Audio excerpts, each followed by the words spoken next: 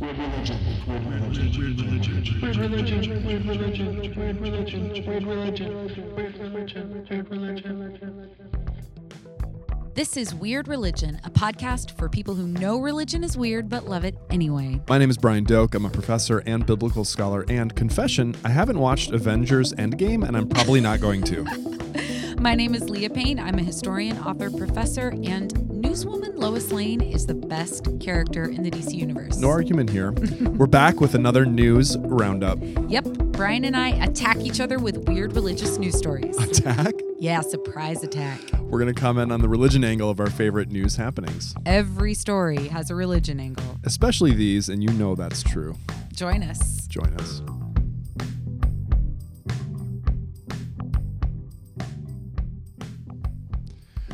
All right. So, how does the news game work? Let's remind. This is only our second installment in this. So we got to remind everyone. Experimenting with this new genre. We got to remind everyone how it works. We are going to attack each other with news stories. Yep. Religion themed news Just stories. gonna throw a news story. Just at the toss other them, person. and then comment. It's like care to comment style is what it is. Confession first and request for permission from the co-host. I have stretched the definition a little bit of like a news story in that some of these are more like op-ed, or they could have a religion angle, but it's like we might have to explain what that angle is. Yeah, that's is that okay? true. I've chosen a couple op-eds too. Okay, so it's like it doesn't have to be like breaking news, But it's something in the news. yes, X religion group just announced da da da. I mean, some of these are like that. But some of them, Sure. So Okay. it's definitely going to maintain its current eventsy sort of zeitgeisty feel. It has to. That's what makes this work. Yes. But some of these like lean into that less, as into like just perennial favorites. Let's just say. Yes. But they're all recent things. Yes. Okay. Do you want to go first, or should I go first? Yeah, I'll go first. Okay. I've got one. All right, I'm ready. Ooh. This is the headline. All right. Was Mother Teresa a cult leader? Oh, where's that from? This is an op-ed in the New York Times. Really? Yes. And I found it Really? on this fun news roundup website that I follow called Get Religion, wherein religion journalists talk about how so many times in like news stories, Yeah. there's a lot of examples of how reporters who aren't on the religion beat don't understand like nuance when it comes to religion. Of course. So I think the person who wrote this kind of analysis of the op-ed is Clement Lisi. Mm-hmm. And I think that's how you pronounce With an it. eternal apology to all authors whose names we mispronounce. Yeah, I'm really sorry if I do.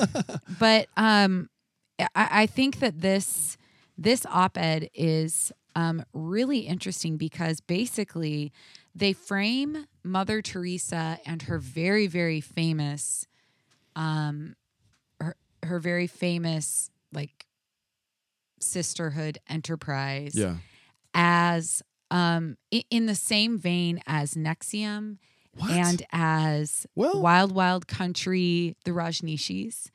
Basically, so what is interesting to me is can you frame the asceticism of Mother Teresa as a form of psychological and physical abuse? Care to comment? Dr. Brian Doak. Okay. My first reaction was like, no. Second reaction, I was like, wait, maybe there are prejudices that we have about certain people and the kind of organizational structures we think they should belong to. And it just goes to point out that the way we use the word cult is, way of course, back, first episode we ever had. It's, of course, pejorative, right? And so when you hear it, you're like, you want to use it as a term like the way some people use the term liberal or fundamentalist, let's say, to paint someone in a particular way. But if one were to strip away those colors, those shades, that framing, and just merely talk about organizational structure, effect, the kinds of things that, say, religious studies scholars would talk about, maybe it would classify as a, quote, cult if one were using that term in the way that a religion scholar would use it. But then number 3, I was like, okay, abuse, though. Like NXIVM was sex trafficking. Well, Wild Wild Country, Rajneeshis tried to kill people. They tried to kill people. I was not aware that Mother Teresa's group engaged in sex trafficking, abuse, or trying to kill people. Attempted murder. But did they? Well, that's what's really interesting. Did I they mean, do thought it would all hinge on that. I could go there, but I don't know if that's true. What I thought was fascinating about it is how othering like ideas about asceticism are. Mm-hmm. Like, for example, a quote from the article says they were expected to flog themselves regularly, a practice called the discipline, and were allowed to leave to visit their families only once every 10 years, which I thought was really interesting. And also there's another line. The former sisters describe an obsession with chastity so intense that any physical human contact or friendship was prohibited. And so what I thought was, so the op-ed is about a podcast, and as I understand it, it is a podcast that profiles people who left and like disaffected former sisters. Uh-huh. But what is fascinating to me is the lens through which we view ascetic practices. Mm-hmm. And it immediately is just so yes, I see what you're saying. Like horrifying. It has to be pathologized in some way very quickly in order for it to be understood by people who don't understand ascetic practice. Right. And I think, I don't know. I mean, I see an appeal to certain forms of asceticism that seem almost like not present in this piece at all. Yeah. That's fascinating. Wow. I didn't think it was going to get so hard right away. We went there. Okay, I got to bring it back. Okay. Okay, here we go. Yes. My first one. I don't know why I'm choosing this one first. I shouldn't, because this was the one that made me the most mad, just seeing the headline and looking at the picture. By the way, do you know who Rachel Hollis is? Of course I know who Rachel Hollis is. This was from How can you ask? This was from one of the writers who's cataloged on Medium. Medium is an aggregator of stories that I've just subscribed to. Nice. Medium, sponsor us. Sponsor. And I love it because I like quick reads. Oh, nice. The headline, it's kind of an op-ed, but apparently it harks back to a certain kind of drama, which I will describe. Namely, the Rachel Hollis drama is why I don't trust influencers. Girl, check your privilege. Girl. And it's got a picture of Rachel Hollis. Now, Rachel Hollis, in case you don't know, is an American author, motivational speaker, and blogger, according to her Wikipedia page. Yes, she is. She faced backlash in 2021 after posting a controversial TikTok video. The New York Times subsequently ran a story about her entitled, "Girl, Wash Your Timeline." I have followed this story with great interest. Oh, tell us about it. Yes. So Rachel Hollis, one of the things that I think is fascinating about Rachel Hollis is, as you know, I'm really interested in women religious leaders who operate outside of traditional forms of authority. This is one of our favorite topics on the show. Comes up sporadically. I bring it up regardless of whether or not we're interested in talking about it. Poor Brian. But no, I like it too. I feel sort of on the outside, like if I'm criticizing, then it's like a man criticizing women, and I'm like, I was out there on the ice, now I gotta go back. Well, she's really You take it over. You do great. You do great. But no, she's really interesting because she's the daughter, as I understand it, she's the daughter of Pentecostal preachers. Who isn't? Everybody's the daughter of Pentecostals who's famous. Yeah, it's just everybody. like, what is it about that background? All the best people. Oh, I could say Katy Perry propels people into the Jonas Brothers. What is it that propels? It's the drama, the mystery, the Andre Crouch. I could go on and on forever. Yeah, I'm pretty sure he was the son. I know he was raised in Pentecostalism. Anyway, but yeah, well, I think it's because it's like, of all forms of American Protestantism, I think Pentecostals have the longest track record and probably the most successful track record when it comes to promoting celebrity. Like, they just know how to do it. It's in their DNA for so many different reasons. But Hollis is the daughter of these Pentecostals who sort of created, in my mind, like a secularized form of the prosperity gospel. Nice. Because she's not overtly Christian about it. Yeah. But it's so, if you know those kinds of forms of rhetoric, you know what to expect. And so prosperity gospelers oftentimes are criticized for doing a sort of victim blamey kind of thing. Like, I'm doing so well, and that's because God is blessing me. God's not blessing you if you're not doing as well as me. Right. So then she goes on TikTok, and do you want to know the whole? Do you know the whole story? Well, I'm reading from the article here that she had made a comment kind of extemporaneously during and I'm reading from a New York Times article about it.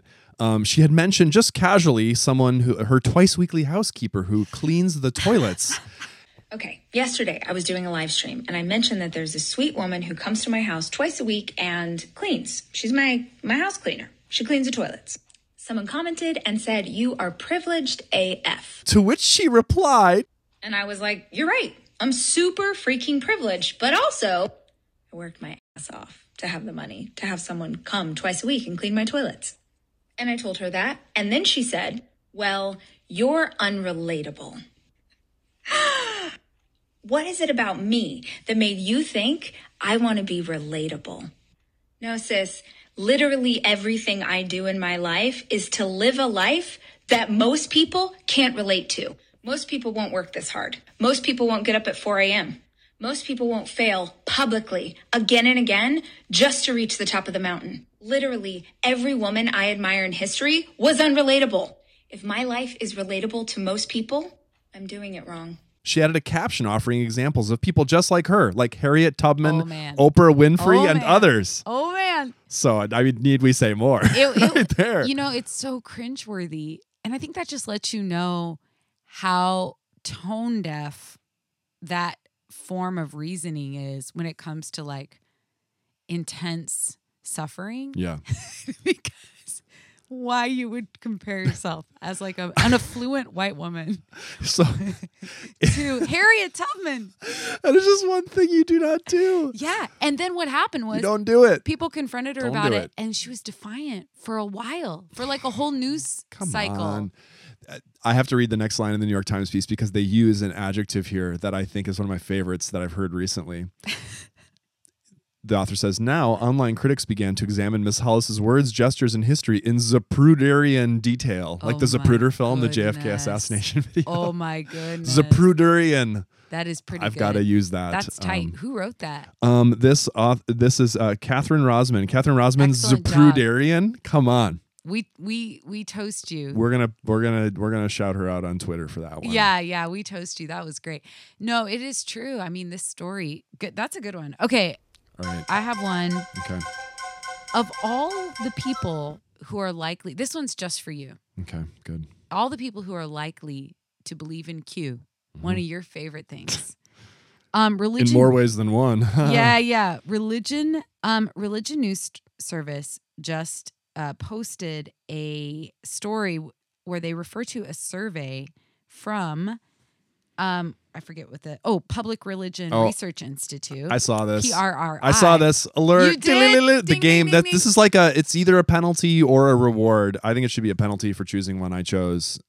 Actually, no, it's not a penalty though. I didn't choose it, but I saw this one. Okay, but continue to read it. Yeah. I like this one. A new one. survey reports that white evangelicals, Hispanic Protestants, and members of the Church of Jesus Christ of Latter-day Saints are the most likely to believe in the QAnon conspiracy theory. Now, say the groups again who are most likely. People from the Church of Christ. White evangelicals. White evangelicals are number one there. Okay, I just want to make sure that was in there. Oh yeah, for sure, have to be right. Hispanic Protestants. Okay. These are the categories they use, yeah. And of course, we could question how they established these categories. Right. And members of the Church of Jesus Christ of Latter-day Saints, aka Mormons. Fascinating. Well, starting with Mormons or members of the Church of Jesus Christ of Latter-day Saints. Yes. A group that has been, in some cases, there were massacres against Mormons in the West. Very tragic stories. Yeah. I mean, this is a group that has a persecuted religious. This is a persecuted religious group, so it has a history of let's just say maybe the government is not the most trustworthy thing in your life. Certainly, there's a religious history there, and so that I'm saying okay, that one you could make sense of it that way. Do you think? Well, yeah, and also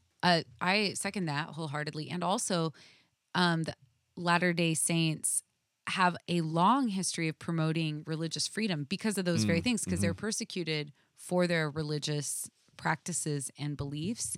And so historically, they have a track record of supporting what most people would think of as fringe religious ideas. So I could kind of see that. I appreciate that about them. I don't I do not know about Protestant Hispanics. I don't know what, of course, many Hispanics in the United States are Christians, many are Catholic, so they're narrowing it down there. Yeah. I don't know what to make of that. Well, it's interesting to me. I'm building up to white evangelicals here, of course, but of course that's the well, because I mean, you have to build up to white evangelicals because by far that's the largest group that they're talking about. Yeah. I mean, it's a group. It's a group that's been in power and is experiencing what I believe sociologists of at least a past generation called a certain kind of deprivation or relative deprivation. As we can talk, we could chat about this topic with, say, Rachel Hollis about what it feels like to have relative deprivation. And go ahead. Well, in my mind, it's like saying if you're used to 100% of the pie, having 99.9% of the pie, it's a loss. Feels like a huge No, that's right. A few episodes ago, in an episode called The Review, go back and listen to that, listener. We talk about this issue of the negativity, a bias toward negativity. Sure. We just have a bias toward negative information.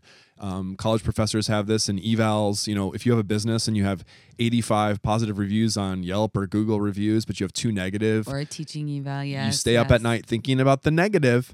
If you think you're supposed to be paid $100,000 for a job, but they offer you 80, you walk away totally disgusted. But if you thought you were going to make 40 and they offer you 50, you won the day. Right. Like this is just, and this is for you youngins out there who maybe don't know the psychology of happiness. It's all about expectations. In other words, set the bar low. Want less. Less. Set the bar low. That's the most un-American. That's the way to do it. And this is why we're unhappy people. But white evangelicals have had the bar set very high. We have a very good track record of, having power, having stuff.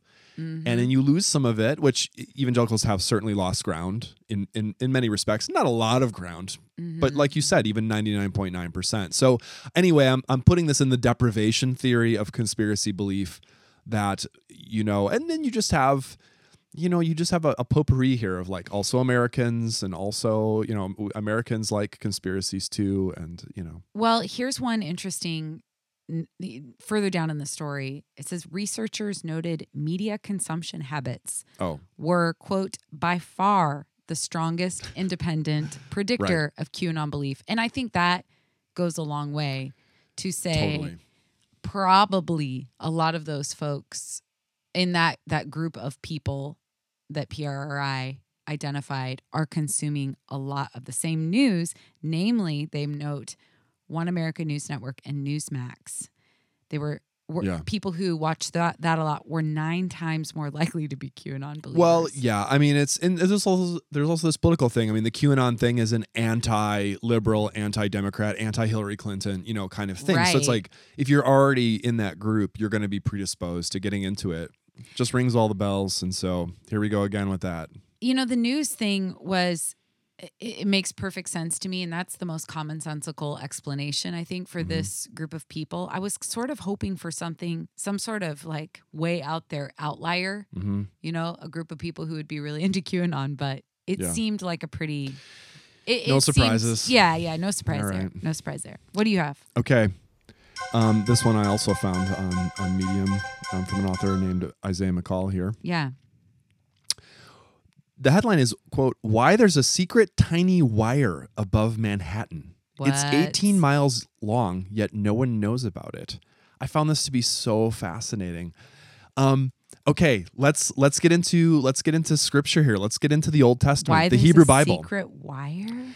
Now, you know that one of the 10 commandments, and probably the religiously literate out there will know that one of the 10 commandments is that on the 7th day you're supposed to do what? Quiz. Rest. Don't work. Yeah. However, here's the problem with work. I remember encountering this problem even as an undergrad and just being blown away, by like just the complexity of it. Like, well, if you say you're not supposed to work on the Sabbath, you have to define what work is. Right. Is breathing work? Is talking to someone work? Is working, as the Mishnah begins one of its sections on the Sabbath, is work if you're a tailor, a sewer of clothes. Right. You're carrying a needle in your pocket. Is that work? Sounds like that could be work, but it's not. It wouldn't be work for a person who's not a tailor, maybe to carry a needle in their pocket, because that's not work for them. So okay, so it can get complicated, right? Right. Now, this is super fascinating. This wire, this 18-mile translucent wire above Manhattan, which I guess you can see if you try to squint really hard, and you probably won't find it. You have to know where to look. It's called an eruv, which I think is from the Hebrew word arav, which means to go over. Uh-huh. Costs $100,000 a year to maintain it. Whoa. And without it, thousands of Jews wouldn't be able to live in the city. I'm quoting the article. What does it mean? Okay, here was the issue. This issue about what constitutes work ended up being about, well, okay, are there certain things you can do in your household that you couldn't do outside of your household? So for instance, I'm reading from the article, Jewish law allows you to bypass certain parts of rules, like, according to the Talmud, there are 39 things you can't do, like planting flowers, picking small bones from fish, cooking or baking, carrying anything, including groceries, books, keys, even children. So Jewish law, however, allows you to bypass this part of the rule by allowing Jewish people to carry items inside of private places like their homes. Okay. This amendment would later extend to small towns as well. I'm reading from the article and wait for the reveal. It was agreed upon that building a wall around a town, called an eruv, would transform it into a private sector. So the head rabbis of the Jewish community decided that it was time to make an evolution to this eruv and make a symbolic eruv around parts of New York City so people could technically be inside of their private area and carry things. That is so cool. So the Wire, the eruv, does that. And there's this whole article about it, and it's super fascinating. Fascinating. Care to comment? Okay, I do care to comment because my spouse right now is reading the sociological historical classic Bowling Alone. Oh, yeah. The loss of civic organizations and things that keep people together. Yeah, excellent. I would, in my field, it's just a classic in my field. Great book in a lot of ways. Anyway, so we were talking about, because one of the things that Putnam argues is that that urban life, and now his book is older now. It's decades old. So I think that there'd probably be a lot of counter arguments that you could make to this, but that urban life decreases social cohesion, but smaller towns have higher participation in civic life. Sure, I could see it. And for a lot of different reasons, right? And of course, that religion scholars are really interested in that because religious movements tend to be a social cohesion force. So when you were telling me about that story, I was thinking about what a kind of innovative way of creating the kind of social cohesion that you would need for a religious community or any community to survive in one of the biggest and most diverse cities in the world. That was my thought of that is what a fascinating way, and also what an innovative way of maintaining an old community. I know. What do you think? Oh, totally agreed. And I'm looking at some final thoughts in the article. Quote, New York isn't the only metropolis with an eruv. You can find them in New Jersey, Atlanta, St. Louis, Los Angeles, Baltimore, Dallas, and numerous other cities. In fact, there are more than 200 of these. And, the article goes into a little bit about the debate. Is it, is that kind of ridiculous to think of an area like that? Well, no, but I think it's that kind of imaginary space, which is not imaginary, which becomes real, that makes a sacred place what it is and determines, the sacred from the profane and what is holy and what is lawful and what is not. And that's how it is. Well, I think it's actually a really clever way of creating the kind of space that if the last year has taught us anything, that we need these spaces to survive. That's right. And that's what everyone does. If you live in a city, if you live in New York City, I've never lived in a city like that. I have lived in a Boston suburb. I can't even imagine. I've lived in a Boston suburb though, and I do get that city person life for 5 years during my PhD program. And the thing is, you do develop a kind of village within your city.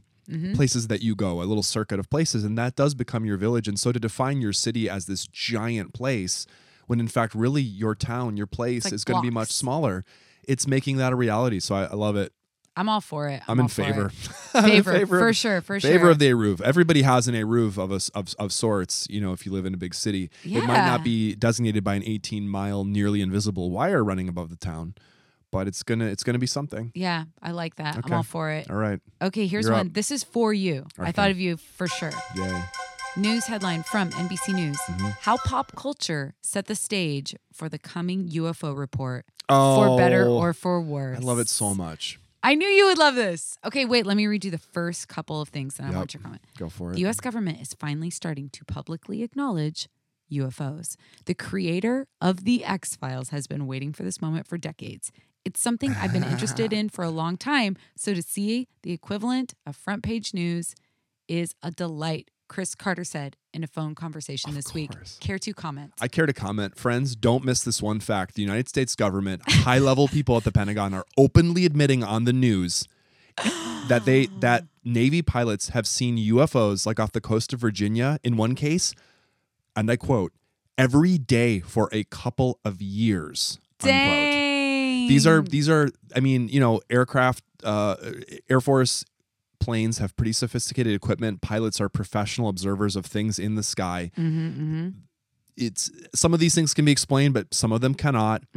Some of these things are moving at like just multi-hypersonic speeds beyond any speed that anything that we have can go, even missiles, and they will move across the sky and then stop or rotate or plunge into the sea or come out again. And they haven't even released all of the sightings and the things. And here's the thing that I think is super weird about it, though. They're just being so honest about it. And they're saying, well, of course. Oh, are they being honest about it? Maybe. It could be that they're not being honest about it. But what they're saying is yes, it's true. And we've been studying this and we've been documenting. We just don't know what these are. And here are the three options that have been floated in the communities, okay? Option number one is that it is a United States technology. It's something that we have that we're playing around with, and maybe through these UFO leaks, we're trying to show other countries like, hey, FYI, we have things like that are beyond anything that you've ever seen. Don't even think about it. However, experts say no, the United States doesn't have anything like this. They would not be so flummoxed about it. That would be a really arcane, weird strategy if it were so. And so forget that. B. These are things from another country, probably China, maybe Russia, and they are like a light year ahead of us militarily and so on. And it is bad news bears for us and they're toying with us with these things. I can't see that one being real though. I don't. Our military is so much bigger. I just don't think so. I think that you can just rule that one out. We don't have things that can travel at like 30,000 miles an hour and stop in midair and stuff. We don't have things like that. But it would kind of make sense of maybe why they're always like around Air Force bases and things like that. Because like that's what you do. You'd kind of like toy with if they were some kind of weird drone or something. Option number 3. What? Is that it's what we would call a UFO. There are other weirder options though I think you could come up with other than like aliens. Yeah. Like you could start getting into like mystical stuff. Like what if there's a world that overlaps with our world but cannot be seen by our world except in certain times, but it's not extraterrestrial. It's right here, but it has different laws. And, I like that one. And sometimes it slips through the boundaries of what we call our consciousness and reality. Like Fringe, like the show Fringe. Yeah, and so it could be like something like that. Like to say you don't know is really not to say a lot, but in a way it's to leave open all these bizarre possibilities. So love it. I love it too. The idea is they're leaking them slowly. They're leaking these stories in very calculated ways, like during the COVID year, for example, because they're preparing for the big reveal and they don't know how to tell us and they don't want us to freak out. And actually, it's going really well. People aren't really freaking out. People are like, oh, wow. No, yeah. I'm not as freaked out as I would have thought I would be because I'm like, whatever, coronavirus, etc. Like, things like this have been kind of trickling out for a while. We know it's real. Okay. Yep. There's a congressional report that's supposed to be coming out. I predict we learned very little from it. But, you know, those bureaucratic things always, they sound more exciting than they're going to be. Clearly, this is going in a direction, though. I'm excited for you. And we're going to be here for Mostly for you. You know, it's heartwarming. I'm glad you get to watch. It's like you're watching your child open like a new like car for Christmas. I'm like, do you like it? Okay. I realize we are going to have to hit lightning round at some point lightning here, round. but Let's do it. Oh, you want to start lightning round now? Well, I don't know. Okay, let's do it. Lightning round. Okay. Big thunderstorm. Yeah. I'm waiting for.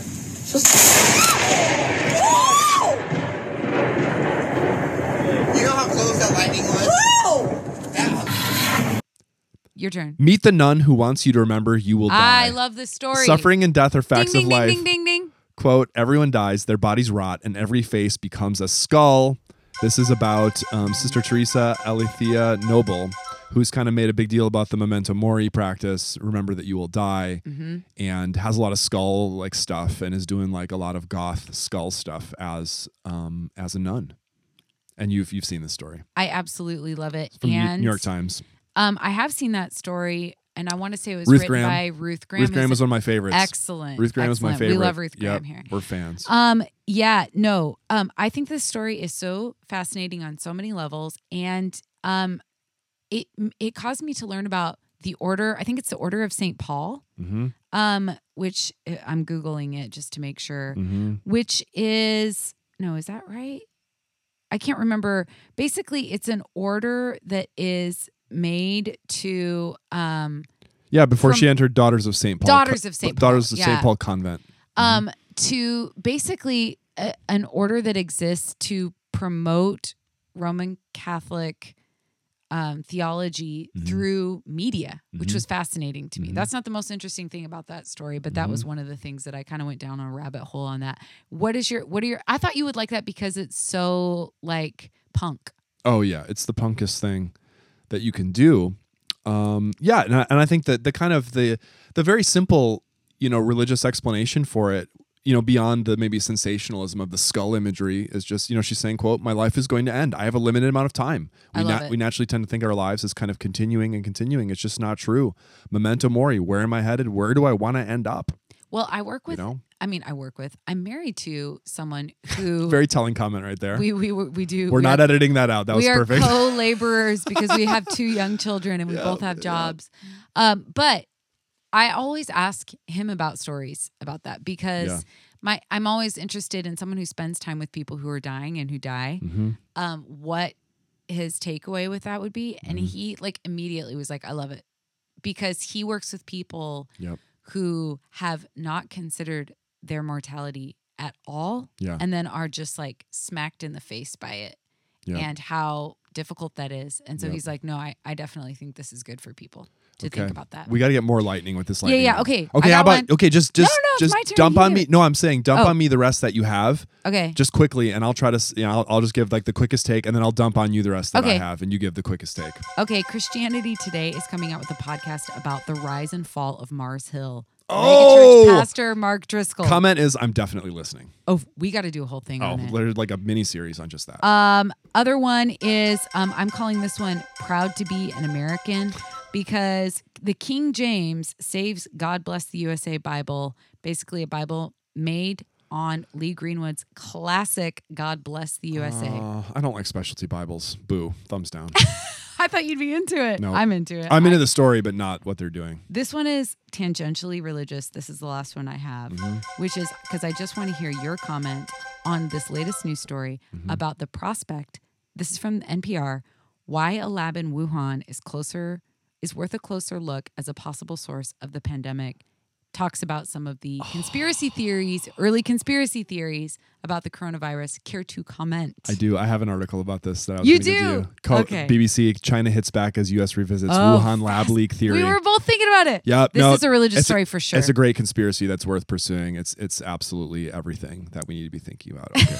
Okay, all right, your turn. That's it. Okay. This is from a blog site. This is from Medium. It's from Belover. Quote, when evangelicals said, quote, Dungeons and Dragons killed kids. The true story of a 1980s religious obsession. Oh, I would love to read that story. Yes. Another one. When? Atheist against CE as opposed to AD and BC. Because CE still designates the time that Common Era, Common Era Jesus was born, so you don't get away from it. Actually, I would like to hear that argument. Yeah. I'm thumbs up on wanting to read that. Yeah, it's Because I like when atheists like problematize the kind of still very Christian ways of looking at the world. There it is. I flagged this one. Microsoft, this is from the BBC. Microsoft president, Orwell's 1984 could happen in 2024. He thinks that's where AI is going, and it's on its way. Oh, really? We could have a Big Brother kind of a thing. So it's an AI thing. Interesting. Also, okay, this one, Religion News Service survey: young, diverse generation of evangelicals shows growing ambivalence toward Israel. Oh, now that is interesting. We need to talk about that. Among a racially diverse subset of young evangelicals, 42% said they supported neither Israel nor Palestinians regarding conflict in the region, a marked shift from previous years. Well, I think we need to do a whole episode on that because I've been reading one of the original texts that created the form of Zionism that most people associate with white evangelicalism, Hal Lindsey's late great Planet Earth. So I do think that's a really key religion story because I sort of wonder, and I want to hear your thoughts on this, if this is a decrease in premillennial dispensationalism. Yeah, no, it's clearly not as popular. Yeah. I mean, if it signals that, like those attitudes, what do you think? Totally. I mean, it's, and this is going to be it will have national policy, military ramifications as we come forward. Okay, last one. Okay. Quote, it's the Wall Street Journal. Quote, God told me to put money into Hertz. Small investors are winning big again. Spring resurgence in so-called meme stocks is latest triumph for retail traders long derided as dumb money. So you know about this like phenomenon that's been going on where the Robinhood or it's basically people are ganging up on social media to promote certain stocks that are maybe not that valuable inherently, but just kind of as a game. And if you kind of get in and out at the right time, you could make a lot of money. But this headline caught me because it was like God told me to do it, put the money in. So you could it's a form of gambling. It's a kind of gambling. But it's a social kind of gambling, and according to the people who are doing it, it looks kind of fun. The motto is, don't invest anything you can't afford to lose, which is a gambling motto, of course, as well. Don't gamble with anything you can't afford to lose. This reminds me of like one of my dad, who was a pastor, had really great like quippy kind of one-liners about things. Yeah. And I remember I was going to go to Las Vegas, and my dad was like, remember, they don't build those casinos off of winners. That's exactly true. Your dad once again becomes the guru of our show. Total guru.